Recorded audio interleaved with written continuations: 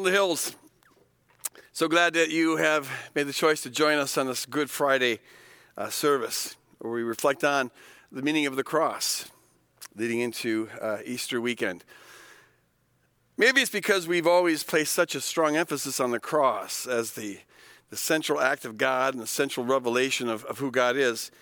Maybe it's because of the emphasis we've had on the cross that our Good Friday services have always had a kind of unique anointing to them. There's just always been a unique presence there, and they've just always meant a whole lot to me. And I'm sure tonight will be no different. We've celebrated Good Friday in different ways. Tonight we're going to do something we've never done really before. We're going to do what is sometimes called the 7 last words service, a service that's structured around the 7 last words of Jesus on the cross. This is a tradition that is prevalent in the black church. Many black churches celebrate Good Friday this way for a number of reasons. For one thing, the cross has always been, in the black community especially, kind of the point where they see God entering into full solidarity with the oppressed, and they're all absolutely right about this. And so God shows that God's on the side of those who are the afflicted and the oppressed in the world, the downtrodden. And they've always been able to, the words that Jesus says on the cross has had a special meaning to them as they've been part of that oppressed community. Also, the 7 last words service, it gives people a chance to have different voices speaking this. It's not just one person. They have other folks invited to share different perspectives, different reflections coming at it from different experiences. And that's also something that's been cherished in the black community, to bring a diversity of voices together. And so tonight, we're going to reflect on the 7 last words of Jesus on the cross. We'll read the 7 sayings, the 7 teachings, and then a person will lead a reflection on those sayings, or maybe an artistic expression of those sayings, something surrounding the meaning of those things. And we're invited to come in and cherish these, to meditate on these as we experience the full meaning of the cross here tonight.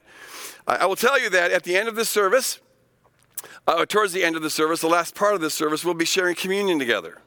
And we here at at Woodland Hills Church, we have open communion, which just means we don't do background checks. If you want to share communion with us, we invite you to share communion with us, if you understand what that means. But for that reason, so as we don't have to break up the service a little later on, I want to encourage you right now, we're going to take 30 seconds, and for you to go, and if you want to join us in communion, to find something that will represent the body of Christ, the bread, and find something that will represent the blood of Christ, which is just a cup with some liquid in it. So let's take 30 seconds, go do that, and then we'll come back and start our Good Friday service.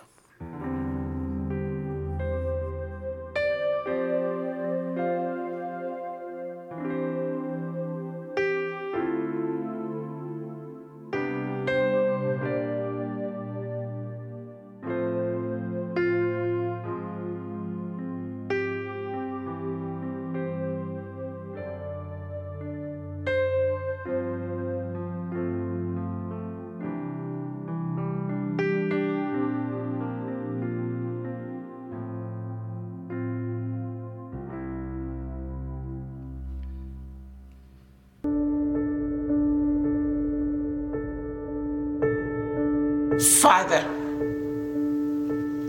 forgive them, for they know not what they do.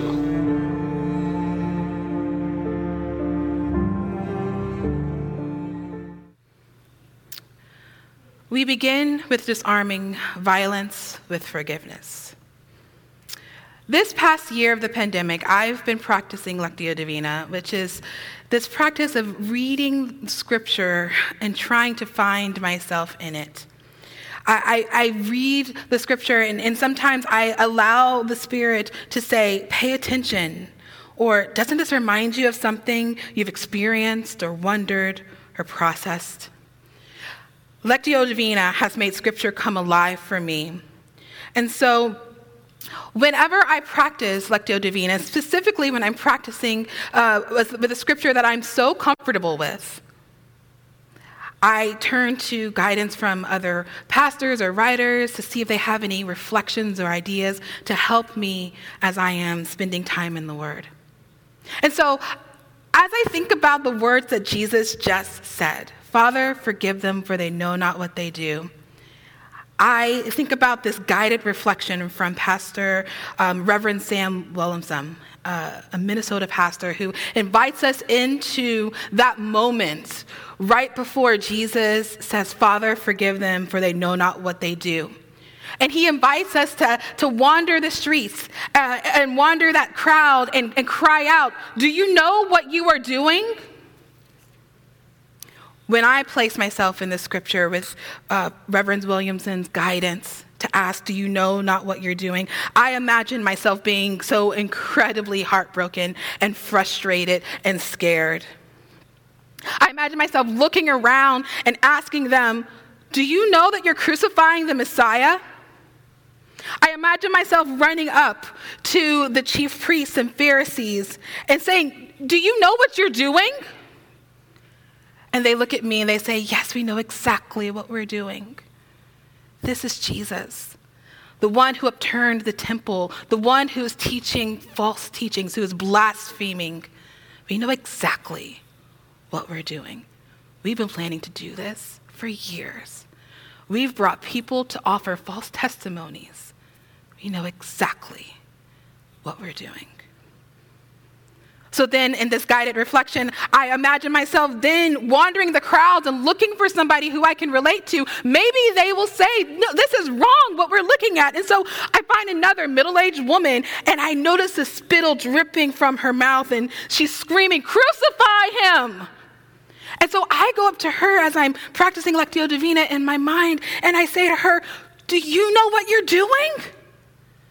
And I imagine she would turn to me with retributive anger in her eyes and say, "Yes, I do know exactly what I'm doing.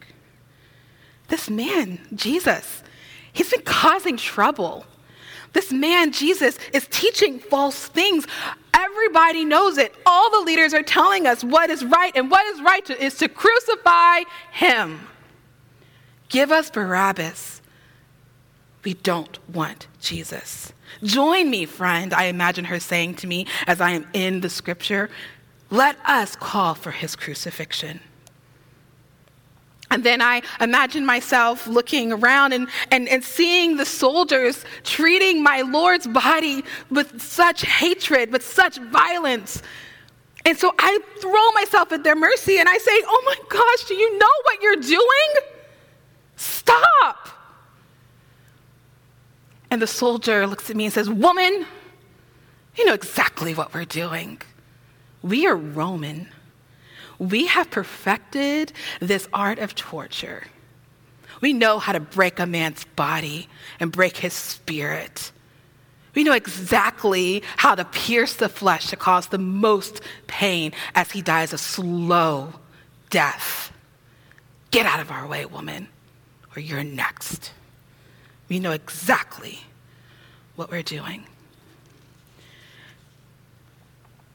And as I close with that reflection, that Lectio Divina practice, I imagine myself standing around in disbelief and looking at all of the violence around me.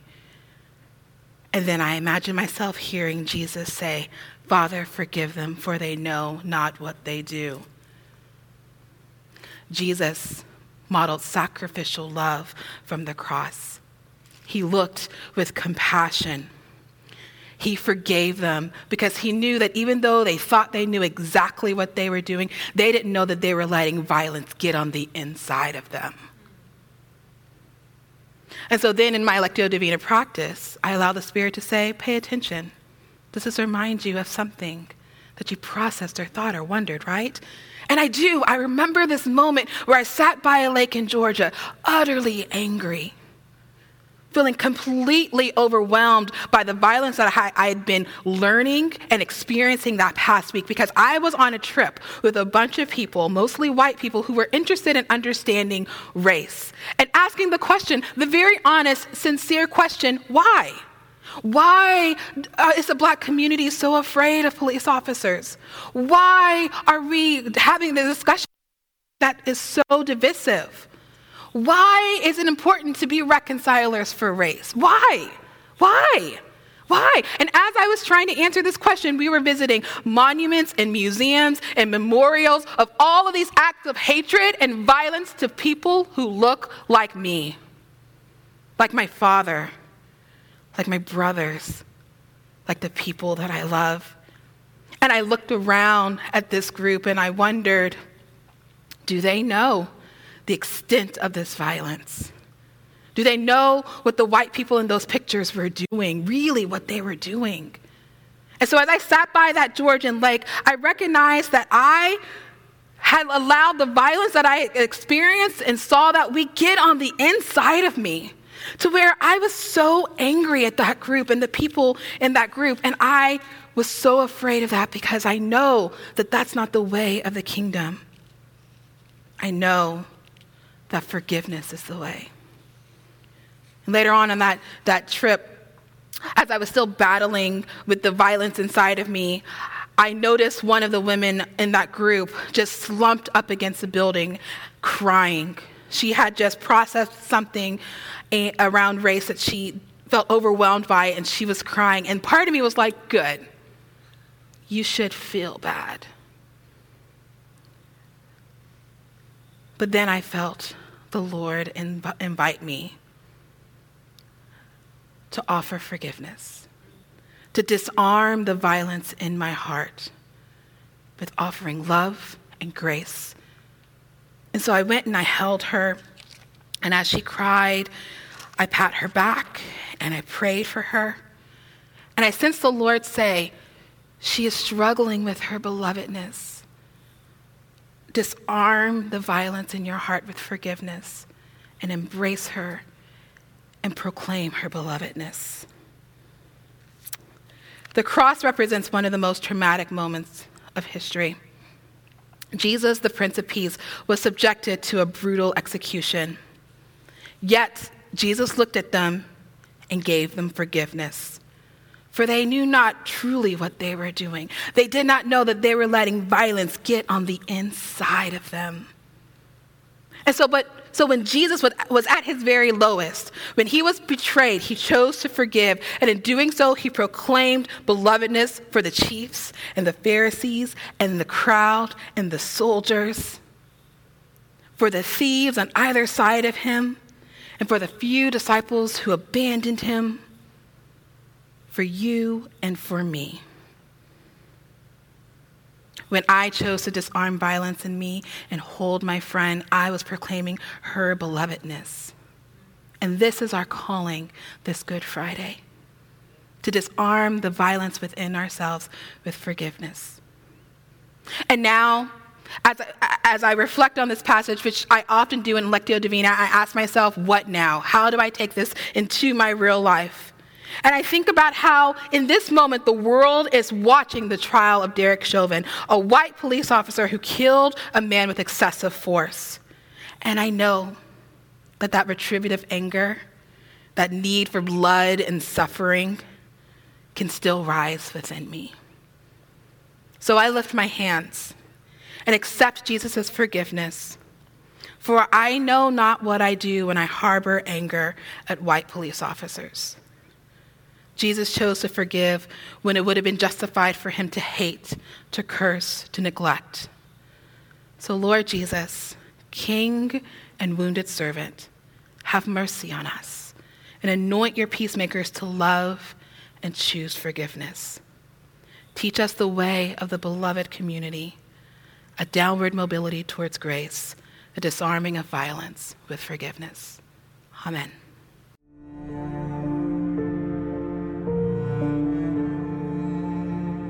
Truly, I say to you, today you will be with me in paradise.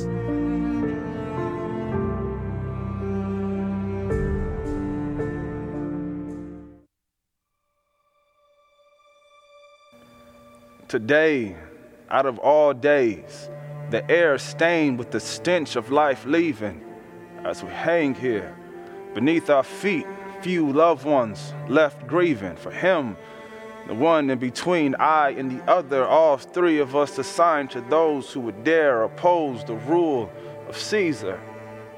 And then one of the loved ones left grieving calls his name, Jesus, At first I didn't believe it, not the law challenging, temple opposing, water walking, dead rising embracer of heathens with a lot of sayings cloaked in secret, did incite Hosanna enchantments, even called the Christ. Now he's here, disfigured, barely recognized. Jesus, the loved one left grieving, continues to cry. Jesus, now I can't help what I'm feeling inside, nerves beyond shot. These nails have done their job, but Jesus, I'm dying yet coming alive. Jesus, I don't understand it. Delusion, losing my mind. Jesus, no. It can't be. I thought those stories were lies. Jesus, no, not him. I thought the revolution was mine. Jesus, the wish I could get these images from my mind, but no strength to fight. Jesus, if he is truly who they say he is, this could be my last time. Jesus, today, out of all days, I'm not ready to die yet. Jesus, so many questions occupy my mind. Breath, I can feel each escaping. Jesus, today, out of all days, there has to be a reason. Jesus, King of the Jews, the sign reads, oh my, Jesus, as crown of thorns, surely bring no peace of mind. Jesus, why don't you just save yourself and mine? Jesus, not my words, the other from the other side, as awakens an indignation inside. Hey, don't you see? We deserve to be hung, but him, he's the innocent one, unjustly crucified. Jesus, now it's so clear. I can't let this moment pass by. Jesus, as he turns his head, badly beaten and bruised, yet hope unremoved from his eyes. Jesus, please remember me when you enter into your kingdom. Jesus, then he replies, surely today you'll be with me in paradise. Jesus, closing his eyes after opening mine. Jesus, then all of a sudden my fear of death dies. Jesus, today, out of all days, the deepest of sighs. Jesus.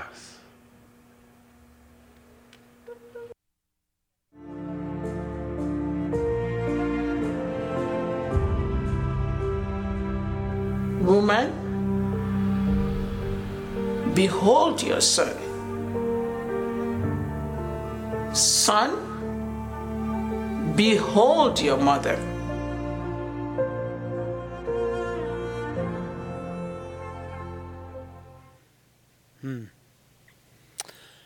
In the final moments of our Lord in the flesh, we see Jesus directing the relationships of those closest to him. His mother, Mary Magdalene, the Apostle John, and he's orchestrating these relationships so that he can be confident that the people that he cares about will be looked after, loved, and enriched. And he does this with very formal language. He's using old Jewish family law, really. Specifically, he's using adoption language as he's giving these commands. It's called a testimonial disposition. That's what he's given, which is a fancy way of saying sort of last requests.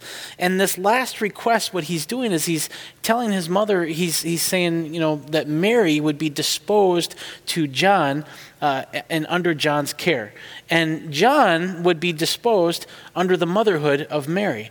And he's using this language, this legal language, to be very explicit, to be very intentional. This is not arbitrary. He's saying something very serious here. And there's a few things that are very fascinating about this. The first thing is, why would he dispose his mother under the care of one of his students, John? Why not go to one of his brothers, like James, for instance? And the reason, I think, is because at this point, when Jesus is on the cross, his brothers don't believe that he is who he says he is. Now, when the resurrection happens, they come to believe, which is an important thing to realize. But at this point on the cross, his brothers think that he's crazy, possessed by a demon still. And so instead of looking at one of his biological brothers, Jesus looks at one of his kingdom brothers for this very crucial, important role. And I think what this means is that in Jesus' mind, the bonds that we make in the kingdom are at least just as profound as the bonds that we have in our biological family. In fact, earlier in the gospel, when his family thought that Jesus was crazy and they came to get him professional help, and his disciples said, hey, your family's here for you, Jesus asked this question, well, who is my family? Who is my mother? Who is my brother? Who is my sister? And he answers, he says, this is who my family is. My mother, my brother, my sister, my father are those who hear the Lord's words and who then put them in action, who live them out. That's who my family is. And so Jesus is saying that the bonds that we make in the kingdom, those are greater than our biological bonds. And I think that there's so many important things that we could take away from this. I'm going to just look at three. The first thing is, if you are adopted, do not let self-doubt go unchecked in your heart. If you have any thoughts or reflections that, hey, maybe since I'm an adopted kid, maybe I'm not as legitimate as a biological kid, you have to fight against all of that. Because what Jesus is saying here is that our biological bonds are not nearly as strong as our agape love bonds. And so an adoptive relationship can be just as profound as a biological relationship. In fact, really, if you think about it, Jesus is the mother of the Blessed Virgin. Joseph didn't really play a biological part in Jesus. And so really, Joseph adopted Jesus. And so if you're adopted, you're in good company. And so never let that allow you to view yourself as somehow less than. The second thing is that in the kingdom of God, what Jesus is saying here in his last words is that we always have mothers and brothers and sisters and fathers in the kingdom of God. Raising kids is hard. Even if you have two parents and siblings and you're financially well off and things kind of are going the way that your family wants them to go, it's still hard to raise a kid, and we need other people.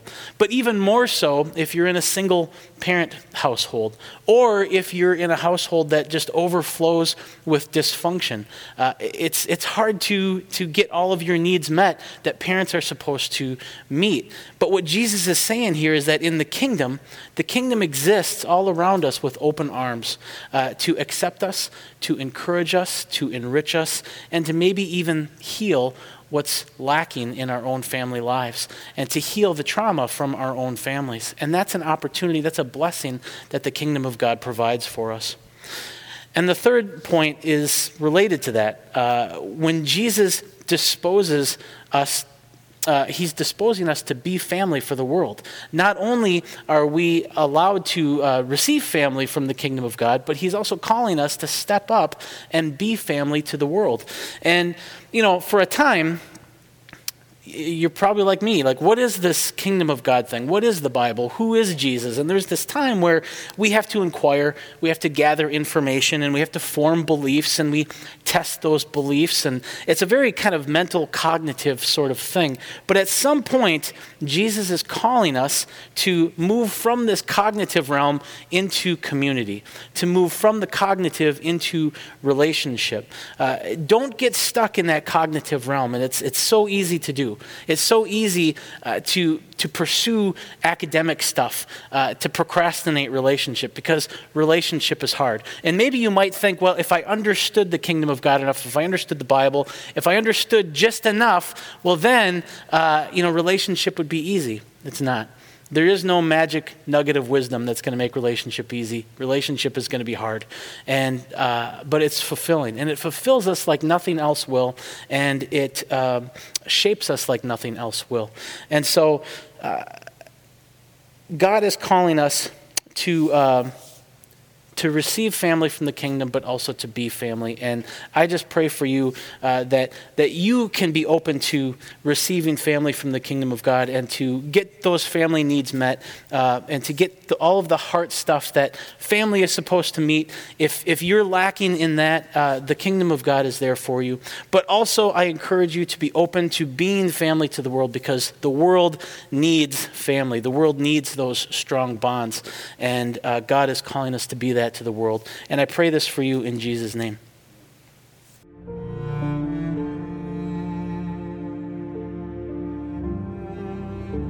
My God, why have thou forsaken me?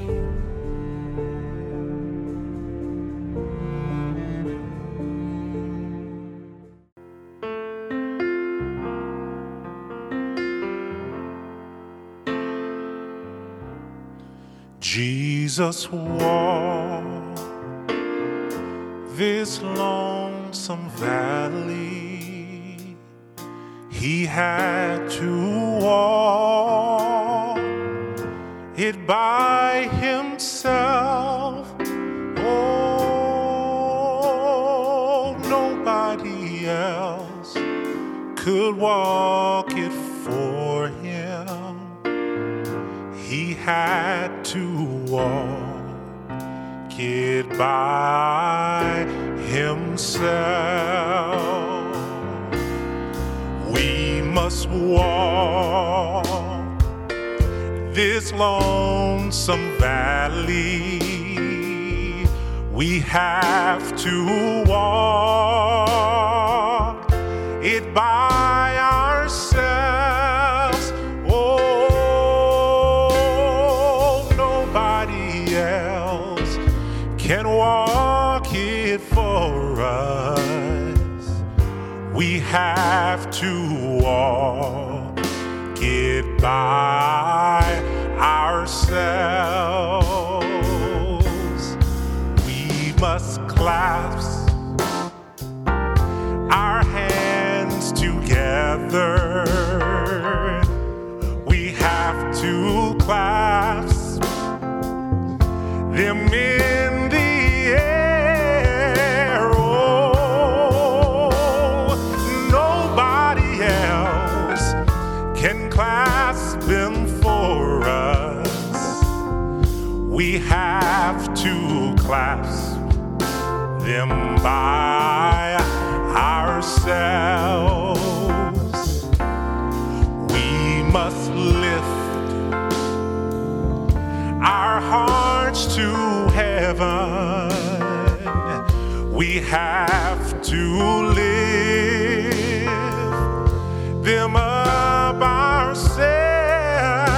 Oh, nobody else can lift them for us. The prayer of the brotherhood is there. Jesus walked this lonesome valley. He had to walk it by himself. Oh, nobody else could walk it for him. He had to walk it by himself.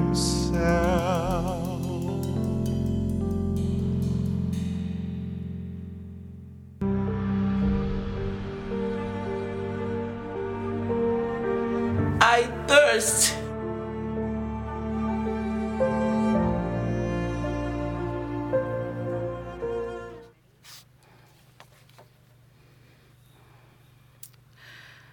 Hours after suffering, Jesus was aware of his body.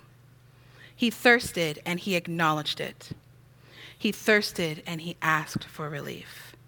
He thirsted. This moves me every time that Jesus fully experienced the cross and let those around him into his suffering. So where are you today, my friend? What's going on in your body? What is happening in your mind? Where are you suffering, and how do you feel alone? You are not alone. Jesus, in his most significant moment of trauma, knows what you're going through. And because Jesus experienced that trauma, he sees you. He understands. He knows what it's like. So Jesus put words to his pain emotional, spiritual, and physical. And so I want to invite you to take a moment before we practice a spiritual discipline called Visio Divina and ask you to take a moment and acknowledge what's going on in your body. Maybe put some words to it. Are you experiencing emotional, spiritual, or physical pain? I want to encourage you to take a few deep breaths. We're going to do something called Visio Divina. It's a form of, it's a spiritual practice where you look at a piece of art and you invite God to speak to you as you look at that image. You look at it and you see if you can find guidance or encouragement, connection, hope in it. So as we do Lectio Divina, I'm going to just ask you a few questions while you silently reflect on the image that you see on the screen. Some of it may speak to you. Some of it may confuse you. Maybe there's parts of it that you'll ignore. That's completely okay. Usually at the end of Visio Divina, we settle in on a word or a phrase that we take away from our time. So I'm going to invite you to take a big, deep breath in and let it out. And just be present to the spirit, to your body, to your mind, as you gaze upon this image. This image might speak to you with specific words or phrases, maybe a song. Something will come to you as you're looking at that image. Pay attention to that. Write that down. What are you feeling while you're looking at this image? If you had to describe what you're looking at to someone else, what would you say? If you were in that image, if you were sitting at the cross, if your ears heard Jesus gasp, "I thirst," where would you be? How would you respond? Does a name for God or a characteristic of God become clear for you?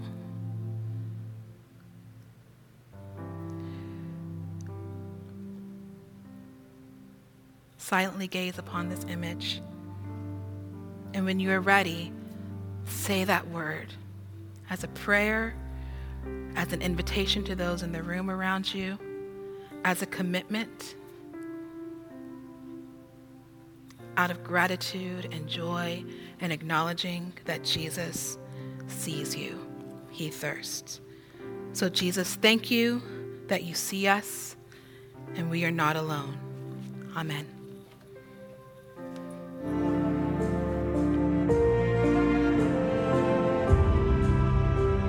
It is finished.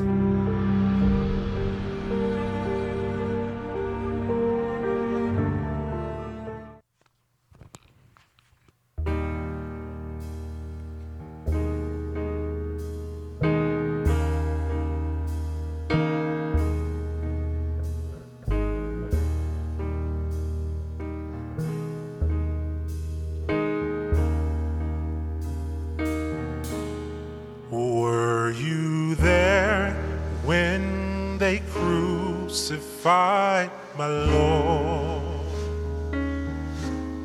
Were you there when they crucified my Lord? Oh, sometimes it causes me to tremble, tremble, tremble. Were you there when they crucified my Lord? Were you there when they nailed him to the tree? Were you there when they nailed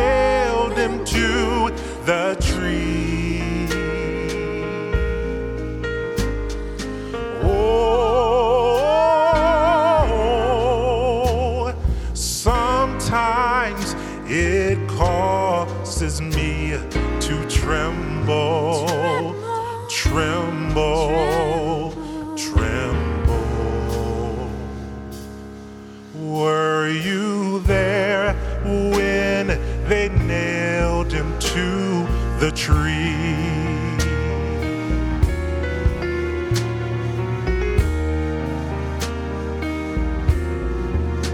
Were you there when they laid him in the tomb?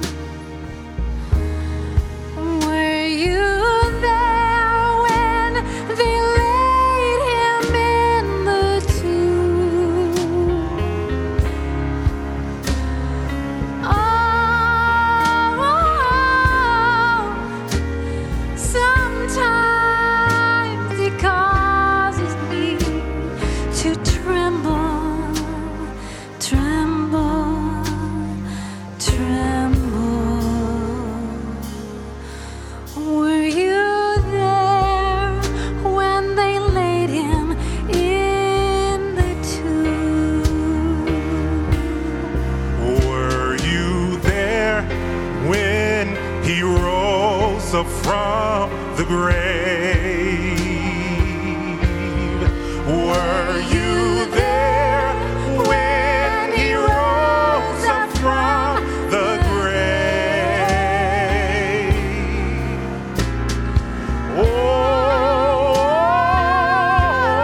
Oh, sometimes it causes me to tremble, tremble, tremble.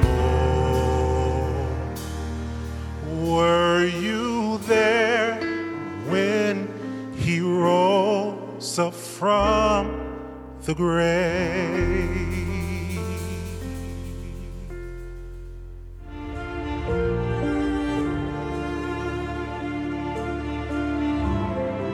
Father, into thy hands I commit my spirit.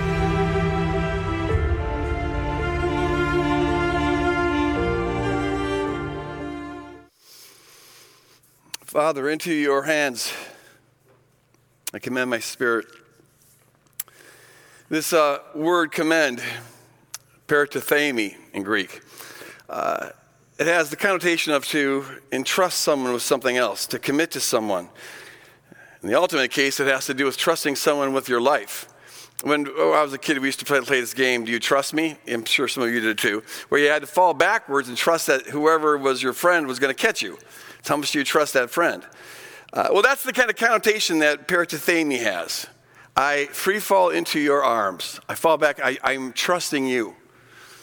It's kind of appropriate that Jesus would say this as his last breath. His very last breath, he cries out, into your hands I commend my spirit.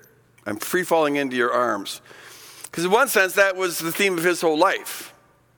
Jesus, as the one perfect, sinless human being on the planet, he modeled what it was to depend on God, to lean on God, to trust in God. He always taught that I only teach what I see the Father teaching. I only do what I see the Father doing. He modeled what it was to be utterly dependent upon God.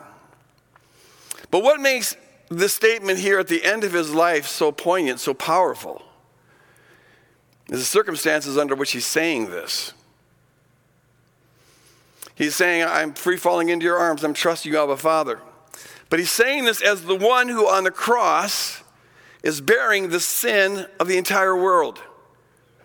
And he's saying this as the one who on the cross, as the one who became our sin, he's experiencing on the inside the God-forsakenness that is intrinsic to all sin. That's what's happening on the cross. Paul says in 2 Corinthians 5 that God made him who knew no sin to be sin for us, that we might be made the righteousness of God in him. In some sense, God entered into solidarity with our sin and experiences that from the inside.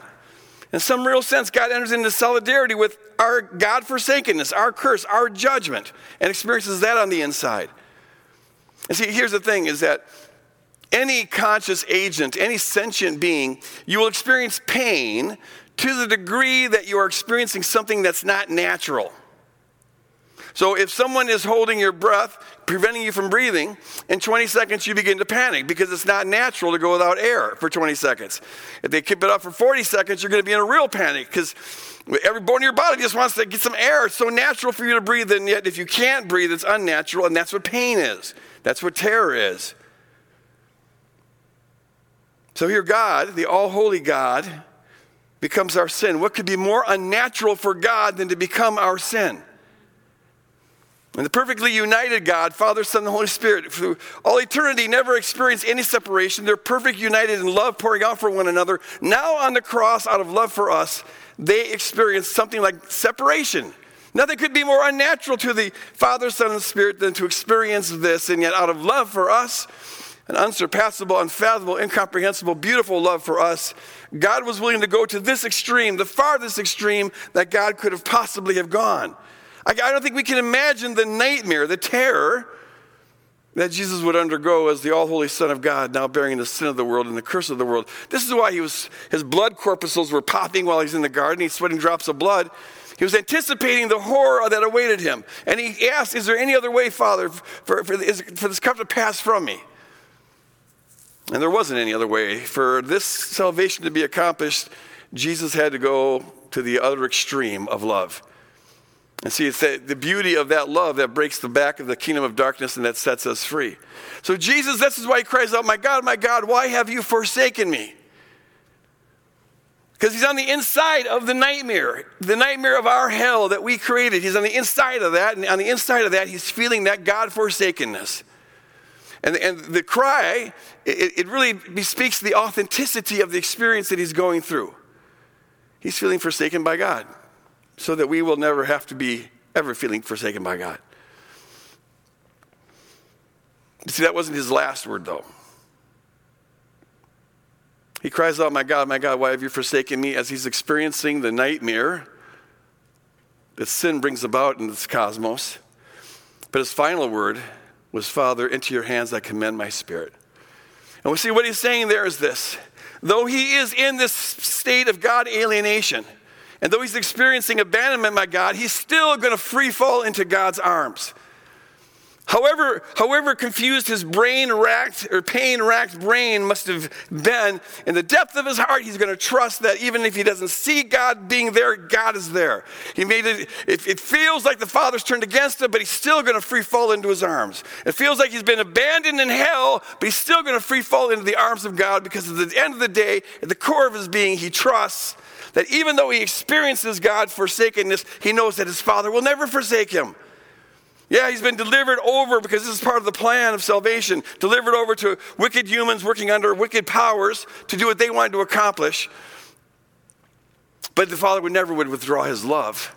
No, in fact, this was all an expression of the love that God is. So what it's saying to us is two things. One is this. Maybe you are or have been going through a Good Friday experience. And by that I mean, on Good Friday, the world turns dark. Nowhere do the powers, and nowhere does evil, and nowhere does pain manifest itself more exquisitely than on Good Friday, just heading into Easter. And sometimes we find ourselves in a Good Friday experience. You just heard the worst medical news in the world. Your world got rocked. Your dream fell apart. Your marriage is falling on the rocks. You made mistakes that you can't believe yourself have carried that out. You've hurt people that you couldn't believe that you would ever hurt. Maybe the world as you know it's coming to an end, or maybe you just for some other odd reason feel totally alone, totally God-forsaken.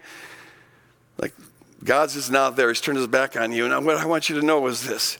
Wherever you are spiritually, however low that is, however dark it seems, you've got to know that the pioneer and author of your faith, Jesus Christ, he went there ahead of you. He experienced what you're going through. You're not alone, as Oshita said just a little bit ago. He's there on the inside of the hell, on the inside of the guilt, on the inside of the shame, whatever it is you're going through. The cross is all about God experiencing human existence and all of its ugliness from the inside. God's on the inside of that pain, on the inside of that world. Let him on the inside. Acknowledge him there. Even if you can't see him, even if it seems like the opposite is true. And then he gives us, as the author and pioneer of our faith, he gives us the model that we're to emulate. When we are in that dark place, that confused place, that doubting place, that raging place, wherever it may be, whatever else you're experiencing, whatever else you think, can you in the core of your being just trust that however things may appear, God is there. You can't go so low that you can't look down and he's going to be one step lower than you. He's there to catch you. Will you let go of control and free fall into the loving arms of God?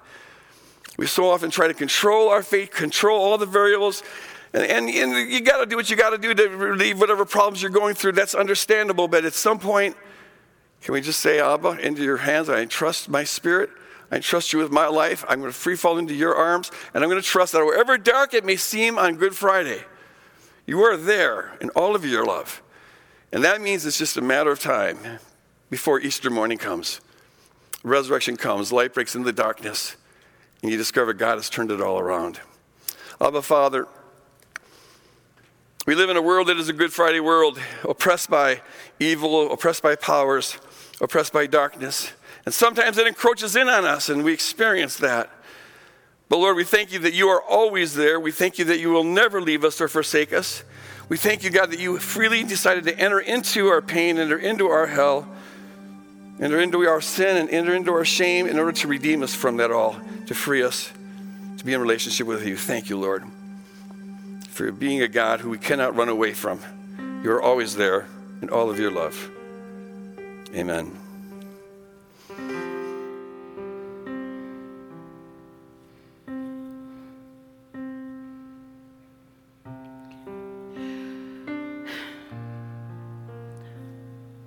So now we come to the table.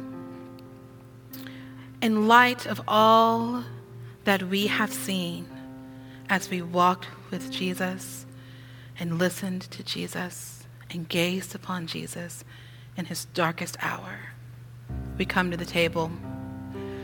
We come to this table because we have been invited to be seen, to be loved, to be forgiven. We come to this table because we don't want to forget. Never forget what Jesus went through.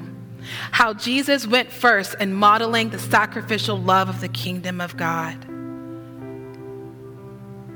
It is true that Sunday is coming. Resurrection Day is coming. But in this moment, on this Good Friday, we take the bread and we take the cup and we remember our King Jesus. So the Lord Jesus, on the night that he was betrayed, he took a loaf of bread, and when he had given it, and when he had given thanks, he broke it.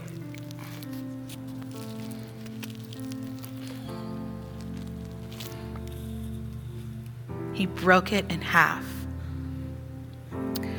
And he said, "This is my body broken for you. Do this in remembrance of me." And then he passed it around to the disciples, even the ones who he knew would reject him, who would deny him. He broke bread with them. And they took and they eat. So take and eat. Because this is the body of Christ broken for you. Take and eat.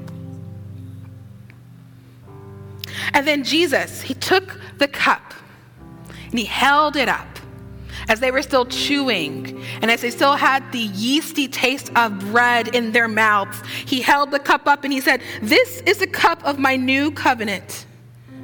Do this, and as often as you drink, remember me." And so then he took a drink and he passed it to his friends. And as they took sips, they remembered him. So take and drink, my friends. This is the blood of Christ shed for you. This is our table, kingdom people. You are welcomed, you belong, and you're beloved. Amen.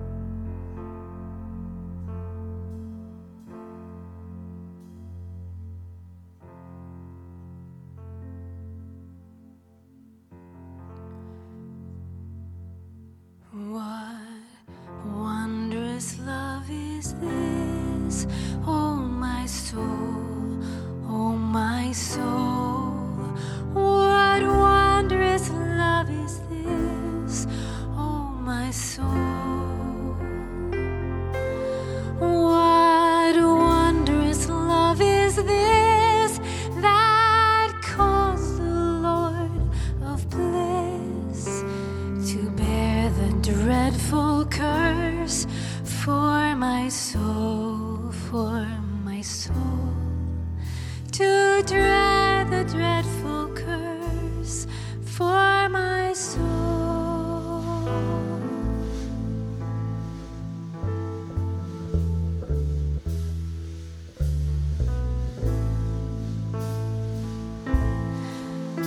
When I was sinking down, sinking down, sinking down. When I was sinking down, sinking down. When I was sinking down and I had almost drowned, Christ laid aside his crown for my soul, for my soul. Christ laid aside his crown for my soul, for my soul.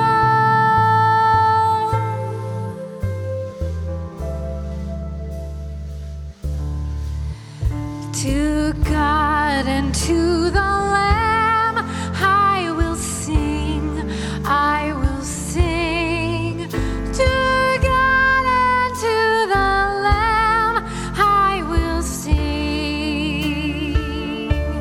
To God and to the Lamb who is the great I am. While millions join the theme, I will sing, I will sing. While millions join the theme, I will sing.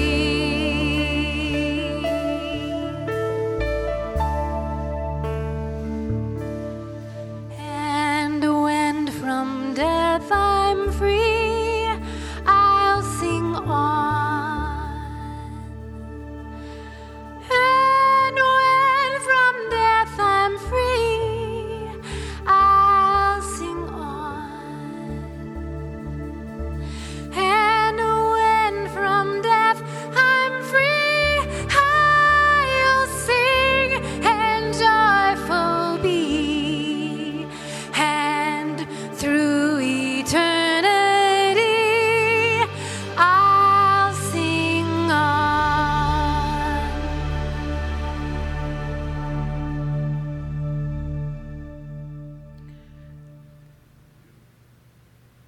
So we have spent time at the cross. And now as we leave this place, I want to invite you to think back over the words of Jesus, the sayings of Jesus that we saw across the Gospels from the cross. And I want to encourage you as you move into tomorrow, which traditionally is called Holy Saturday. It's a day of silence and reflection. Meditate on that phrase. Which one of the 7 resonated with you? Which one of the 7 made you curious? Which one of the 7 made you fall more in love with Jesus? This Holy Saturday, tomorrow, reflect on it. It is true, Sunday is coming, but in this moment we are incredibly grateful for the love of Jesus. So go in peace, my friends. Amen.